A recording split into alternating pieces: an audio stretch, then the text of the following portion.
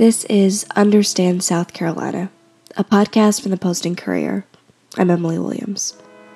Today's episode is a little different. We're going to hear about how a major reporting project is done. You'll hear from journalists Jennifer Berry Hawes and Gavin McIntyre, who just completed a kind of journalistic quest to learn about Omar ibn Said. Omar was a Muslim scholar who, at age 37, was captured from his home in Futa Toro and forced onto a slave ship bound for Charleston. He lived the rest of his life enslaved, first in South Carolina and then in North Carolina. Throughout that time, Omar wrote at least 15 surviving texts in Arabic, including the only known autobiography written in Arabic by someone still enslaved in America.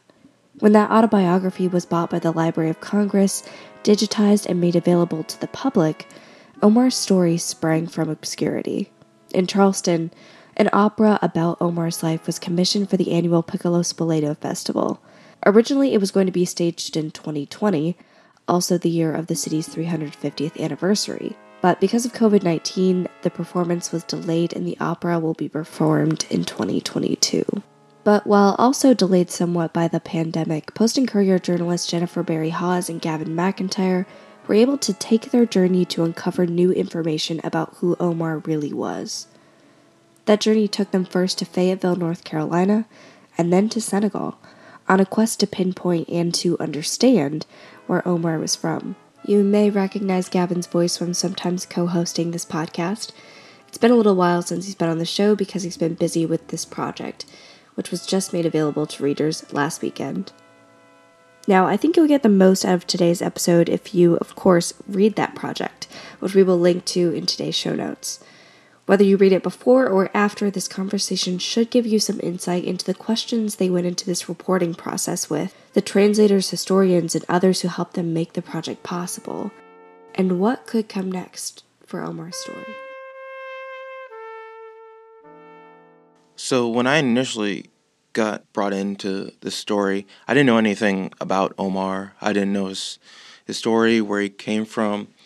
So the initial research was just like, who was he? And then part of that was his autobiography that he wrote and all the research that had been done before. And so what I knew about him slowly progressed over time, but he was a Muslim scholar from the Futa Toro region in Senegal and was captured in a raid. I'm not sure exactly who captured him, but he was taken and enslaved in Charleston, where he was bought by, as he describes, a cruel, evil, wicked man. And during his time in Charleston, he would end up escaping and then ending up in the Fayetteville area in North Carolina, where he'd be recaptured and jailed, and where he would write on the walls in Arabic. These two brothers, the Owens, James and John, they end up buying him from someone in Charleston, and he spends the rest of his life there. So that was kind of like my initial understanding of him. And part of the reason why we went to Senegal is like, who is this man who was captured and enslaved? Because when he arrives in Charleston, he's 37. And so he's near middle age, and he's lived a life before arriving here. So, that was a big part of the reason why we went to Senegal. What were the big questions that you went into this project with? What were those main questions that you were trying to answer? Whether or not a clear answer was available, what were those big questions? There were a lot of really big questions about Omar that had to do with more fundamentally, more deeply, who really was he in his heart of hearts? And then practically speaking, where was he from exactly? We knew he was from Futa Toro because he wrote that. He was born there. But where? It's a pretty big region in northern Senegal, all along the Senegal River. Where was he from? On a deeper level, was Omar a Christian, or was he a Muslim in his heart? He was Muslim when he was brought over here. He remained very devout, but was baptized in the Christian church of his enslavers later in his life. And so the question remained, did he really convert? Was he, in fact, Muslim still in his heart? And to me, one of the most interesting parts of going to Senegal was meeting with imams in these areas around Futa who could talk about the closeness between Christianity and Islam and how the great prophets of Christianity and also Judaism were in the Quran. And Jesus is a great prophet of the Quran. And so when Muslims came to America and were exposed to Christianity, those names and people in the sacred texts were not strangers. To me, it was really interesting to see how Omar likely bridged Christianity and Muslim beliefs so that he could both be part of a faith community in the U.S. And while he was enslaved, but still retain his Muslim identity. Traveling over there, I mean, we had so many questions we were trying to answer in so little time. I mean, just, the basic ones, because he lives like very vague details about where he's initially from in his life. So we're just like, who was his mother? Who was his father? What was his place of birth? Because he says it's a region, but it doesn't really give a town where he's from. And, he says, I studied for 25 years in the Futa and Bundu. So we're just thinking, like, what did that encompass? Who were his teachers? And then just what was his faith, and what did it mean to him? I think that was one of the big ones we were trying to find while on our trip. So, of course, the plans changed along the way of when this would exactly happen. So, take us back to last year, 2020, early 2020. What was the plan originally? Well, originally the plan was that we would go to Senegal in spring of 2020. And Gavin and I got onto a plane in Charleston, and we're all excited. He posted on Instagram when we were getting ready to leave. We flew to Atlanta, and while we were in flight, President Trump announced that travelers coming back to the U.S. from Europe would not be allowed to enter because of the coronavirus pandemic. We had no idea that was going on, so when we landed, we headed to get some food before we flew overseas overnight. And while we were getting some Chinese food, our phones started blowing up. My husband and my immediate editor, Glenn Smith, were texting me, are you listening to President Trump's speech, and have you heard? And all of a sudden it was pretty chaotic in the airport, and we were just trying to figure out what to do at the last minute. Should we go? Should we not go? And in those moments, we decided not to go because there was so much unknown. And overseas at the airport in Paris that we would have landed at, apparently complete pandemonium erupted.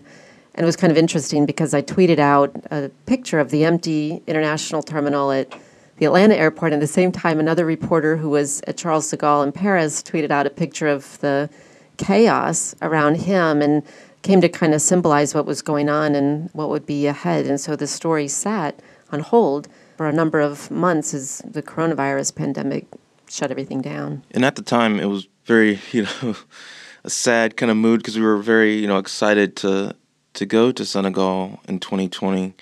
But it ended up being, sort of a blessing because from that, we were able to spend another year, researching Omar's life and working with our team that we travel with when we return this year in February. So it gave us a lot more time to really dig into the story and kind of plan out more of our trip because we were ready, but I think we were even more prepared this year than I think we would have been last year. And we were also able to have Abdoulaye Gueye, a professor and translator there, join us, who I don't think we would have had when we were initially going to travel. So it really gave us, I think the resources to come out with the story that people saw this past weekend.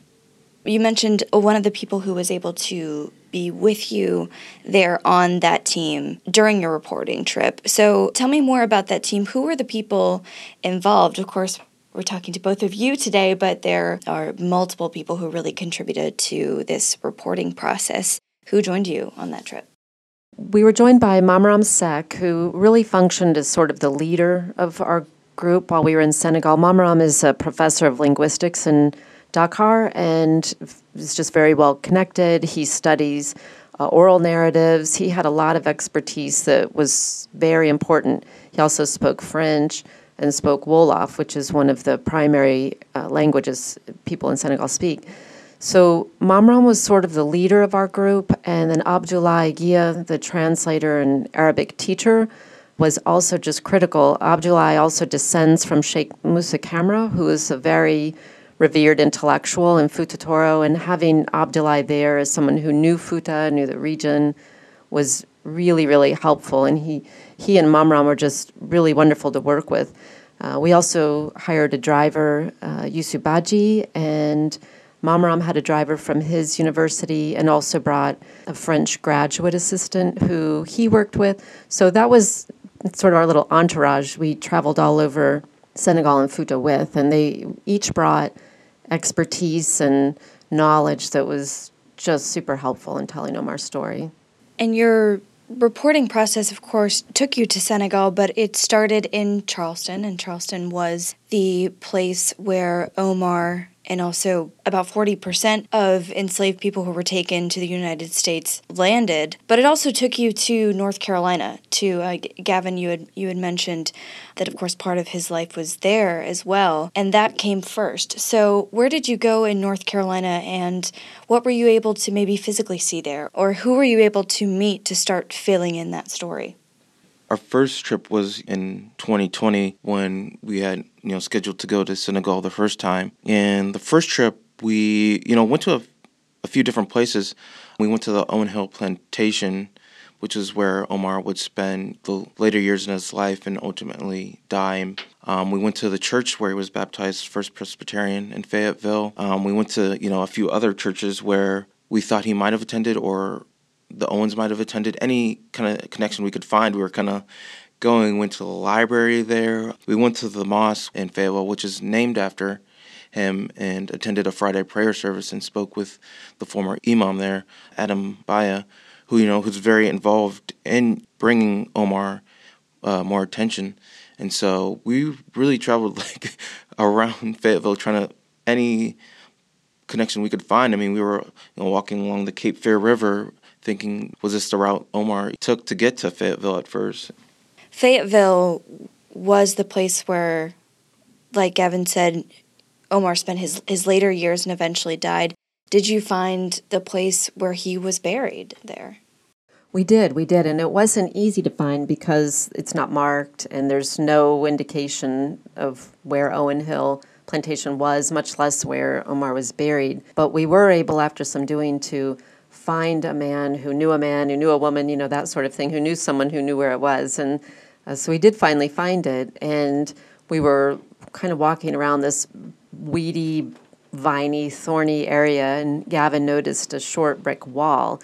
And that wall enclosed the Owen patriarch and his wife and 3 of their grandchildren. And according to the family stories, Omar's buried in that area, but his gravestone had been vandalized or whatnot. But anyway, it's not there and it's not marked. But it was still really remarkable to stand there. It was sort of a misty, rainy day and kind of fit the mood of the place that where Omar died was just so neglected.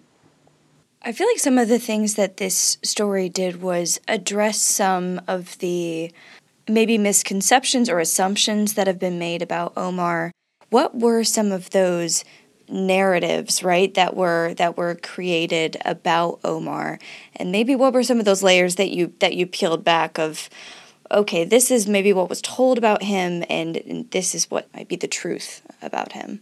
A big one was he's an Indian or Arabian prince, this figure coming from Africa who was, because he carried himself with a certain stature there that people was he must have been this prince, or he must have been, that's the reason why he's over there. He was exiled, or, he was a criminal, were some of the big ones that we heard, because how would this man end up here besides that, he was this criminal who was exiled by his people, and that was a huge one we heard. And you can also see it on the church records where he attended. They would list the family, but they would list him as servant / Indian prince.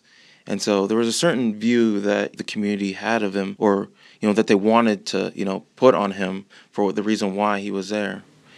White people around Omar really made him into this sort of minor celebrity as they were using him for their own purposes. The Colonization Society was a really active part of the Owens life, the people who enslaved him. And they had this mission of showing that certain Africans were, quote unquote, worthy of being returned to Africa, and particularly those who could evangelize there. And so they saw in Omar a tool. They created all kinds of narratives about him, many of which were incorrect. It's really interesting. If you read the part of the story about Omar's letter, his first writing that we know of, he asks explicitly to be returned to Africa. And yet all of the white writers later would be like, oh, he's never wanted to return to Africa, no matter how many times we've offered. And yet there it is explicitly in his writing. So it's to me, a perfect example of of what Omar was trying to say and who he was and how that was really co-opted by the white world around him. And we were trying to look beyond that to see what did he really write, who really was Omar. That was really the number one thing Gavin and I were trying to explore. Yeah, that was one of the really interesting things about that portion of the story, how people were definitely describing him or forming a narrative about him in a way that fit that goal. And part of that was portraying him as having been fully converted to Christianity. But that turned out to be more of a question, right, of if that was actually the truth or not. Yeah, he's very devout Muslim, and then he is, bought by this very religious family who immediately tried to bring him into the Christian faith. But I think it's also their lack of understanding of Islam itself, where, which encompasses a lot of things from Christianity. To me, it's Omar, kind of finds a way to still remain Muslim through Christianity in a way, but to them, they see him as this, fully converted Christian, not really understanding Omar himself, which I think is, part of it. And when you read his words, you can see really how he saw, Christianity and Islam. And also, too, part of this story as well is the understanding of how many enslaved Africans were Muslim. Is that something that you looked into as well, and what did you learn about that in terms of, was Omar unique in that he brought his religion here, or was that more common than people realize? I think that was one thing I didn't know, that there's in fact a lot of, enslaved Africans brought over here who were in fact Muslim. It's not something like you're really taught. People like Omar, Omar had been studying the Quran for 25 years. He had this whole faith background. He had teachers he studied under to learn Islam and to learn to write in Arabic and speak Arabic. And so that was something I didn't know that, I learned through the story. Yeah, I had no idea that there were so many Muslims among captives brought here. No idea. And the estimates vary, but 1 in 5 is kind of in the mid-range of the estimates. And if you imagine what happened to that faith, given that today when we look back at slavery and the religion of enslaved people, we think of Christianity, we think of the Black church and the foundational importance of the Black church today. But back then, that was not the case. And in fact, the portrayal of most African captives as being animists, which is really the story I think most people are taught in school, is obviously many of them were, but you're missing a whole huge group of people in the faith that they brought over here that's really much more alike Christianity. And in fact, some of the scholars I talked to wondered if that wasn't exactly why that narrative isn't taught, is because it's a lot more difficult to portray someone as the other if in fact the religion is a lot like yours. Going to the actual reporting trip to Senegal, let's just talk about some of the logistics. We are a local newspaper for the most part. We do most of our reporting in South Carolina. Of course, like we said, you went to Fayetteville, North Carolina first. Not as uncommon, but this was a big and not common reporting trip. What were some of the things that went into this trip and planning it and being able to be successful there in a limited amount of time? What were some of those logistics that went into the reporting trip itself?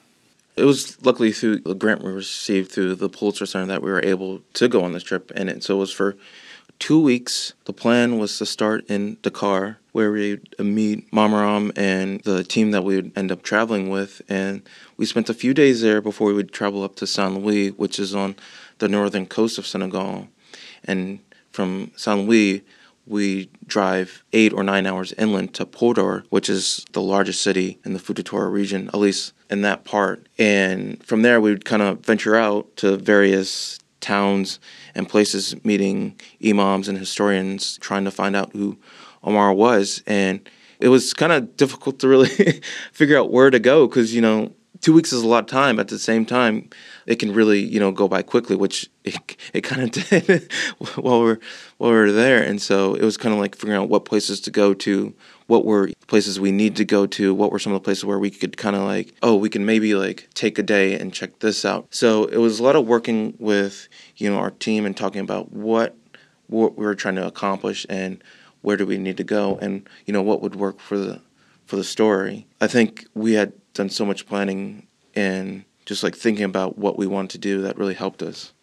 One of the bigger challenges was the language barrier because very few people in Senegal speak English to begin with. And a lot of people speak French, particularly in Saint Louis and Dakar. But when you go inland, not as many. And then Wolof, which is one of the other main languages, is spoken broadly, but not as much in the Fouta area to the north where we were, where most people speak Pular. So there would be times when we had translations going from Pular to Wolof to French to English. And that was kind of interesting just to see the connection of all these cultures. But one thing we tried to focus on while we were there was that Omar wrote a couple of times a place name, one where he asked to be returned to Africa and once in his autobiography. But he wrote it a little bit differently each time. We were trying to figure out where this was. And that was what we kind of decided in the year that Gavin was mentioning. One thing we decided in that time was to really focus on where that was. Maybe that was Omar's village. It certainly sounded like it could be based on what he wrote. So we then used that as sort of a vehicle to guide our travels. And we went a lot of wrong places, but I think we may have found his village or at least came close. Certainly culturally very close to what his village was most likely like. And that was, I think, part of like the fun and interesting part of the trip was trying to find out what exactly this word that he wrote was. We did go to like along wrong places, but that in itself was a learning experience of meeting various people throughout Fouta Toro, and also just, it was fun, frustrating. I remember, our professor and translator, Abdullah Gee, being like, Omar's making me crazy, He's just like, we're going all over the place, because like we traveled maybe 2,000 kilometers while we were in the Fouta Toro region, so we were just, any suggestion we got, we were heading out to that town or mosque just to see like if we could find anything.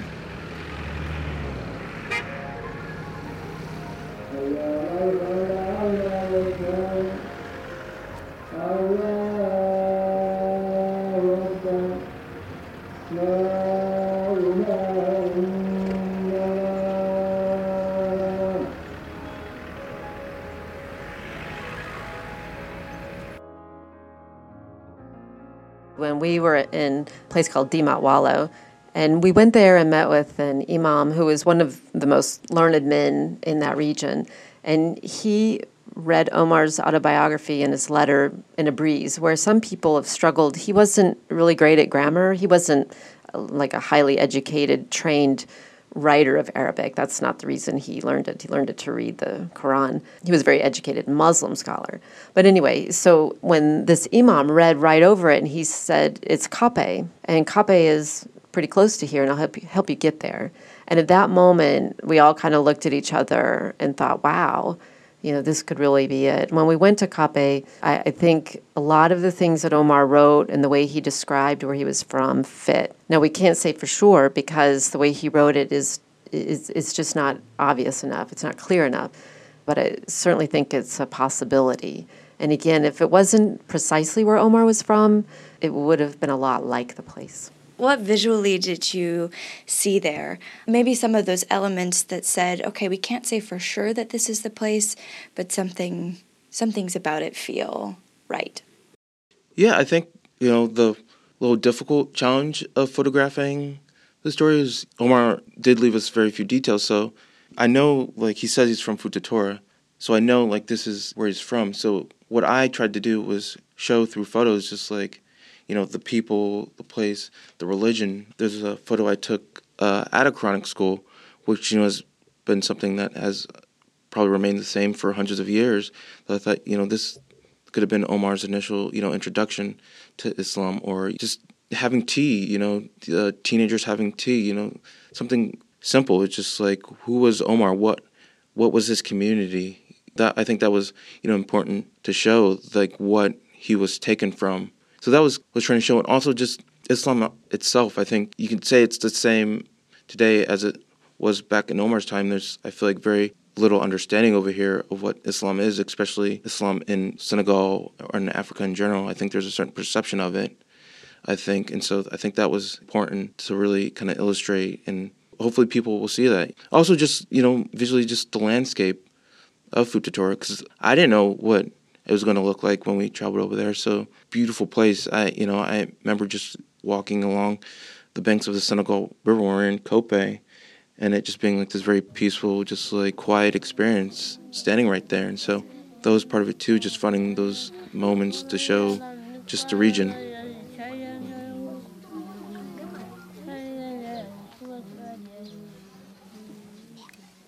Obviously, you went out with those big questions and tried to answer some as best as you could, but also this raised new questions too, right? And you're having conversations with people in Senegal who maybe had not heard of this person or read his text. So I'm wondering, what might be next? Is there something else that might come from this process of searching that has introduced more people, introduced perhaps people who have a much better understanding of who Omar could have been? Mamaram and Abdoulaye are planning to go back to Kape, just them, and to explore more about whether Omar might be from there. Without the entourage, we were traveling with about a half dozen people. And I'm really curious to see what they are able to find there. They're both Senegalese, and I'm really interested to see what comes of their trip. Here in the U.S. and there in Senegal, I was really happy to hear a lot of people talk about wanting to build more bridges between the countries. Many people in Senegal, and particularly in Fouta and including in Kape particularly, expressed wanting to build relationships with South Carolina and Charleston. And I really would love to see that happen because there's a lot historically that connects us. There's a lot culturally that connects us. And would love to see those relationships be built. Yeah, I think the really cool part of working on the story and, just with Omar's story in general now is like there's so many people across the globe trying to find out more about him. I mean, we were working with people in Senegal. There are people in D.C. working on it. I mean, in North Carolina. So it's like there's a network, I think, that's been really cool to be a part of in reporting the story and working on it. And kind of touching on what Jennifer's saying, I think one thing we heard that was very interesting to me that I'd never heard of or thought of was like we were at the Museum of Black Civilization in Dakar and we were speaking with the director there. And he was saying, the African diaspora and the U.S. has always tried to have a conversation with Africa, but it hasn't really been the same from Africa to the U.S. And that was something the museum was trying to work on. So that was something interesting I never thought of, which I'm interested in, like, hopefully can see what happens, through the museum's efforts there and just, over here. I think that'd be something wonderful to see, a conversation about our shared history, where it goes. And also me, I just want to know more about Omar's life. I mean, we still have this 25 years of studying that no one knows. We know as teachers, and I think now just more attention, more people researching Omar's life, I think it'd be interesting to find out what exactly was, at the time, learning Islam and Arabic and what that meant to someone in Fouta Touré. So I think the more people read the story and more people see it, I think we'll get a lot more questions, but a lot more answers to not just Omar's life, but a lot of different other things, which I'm excited to see.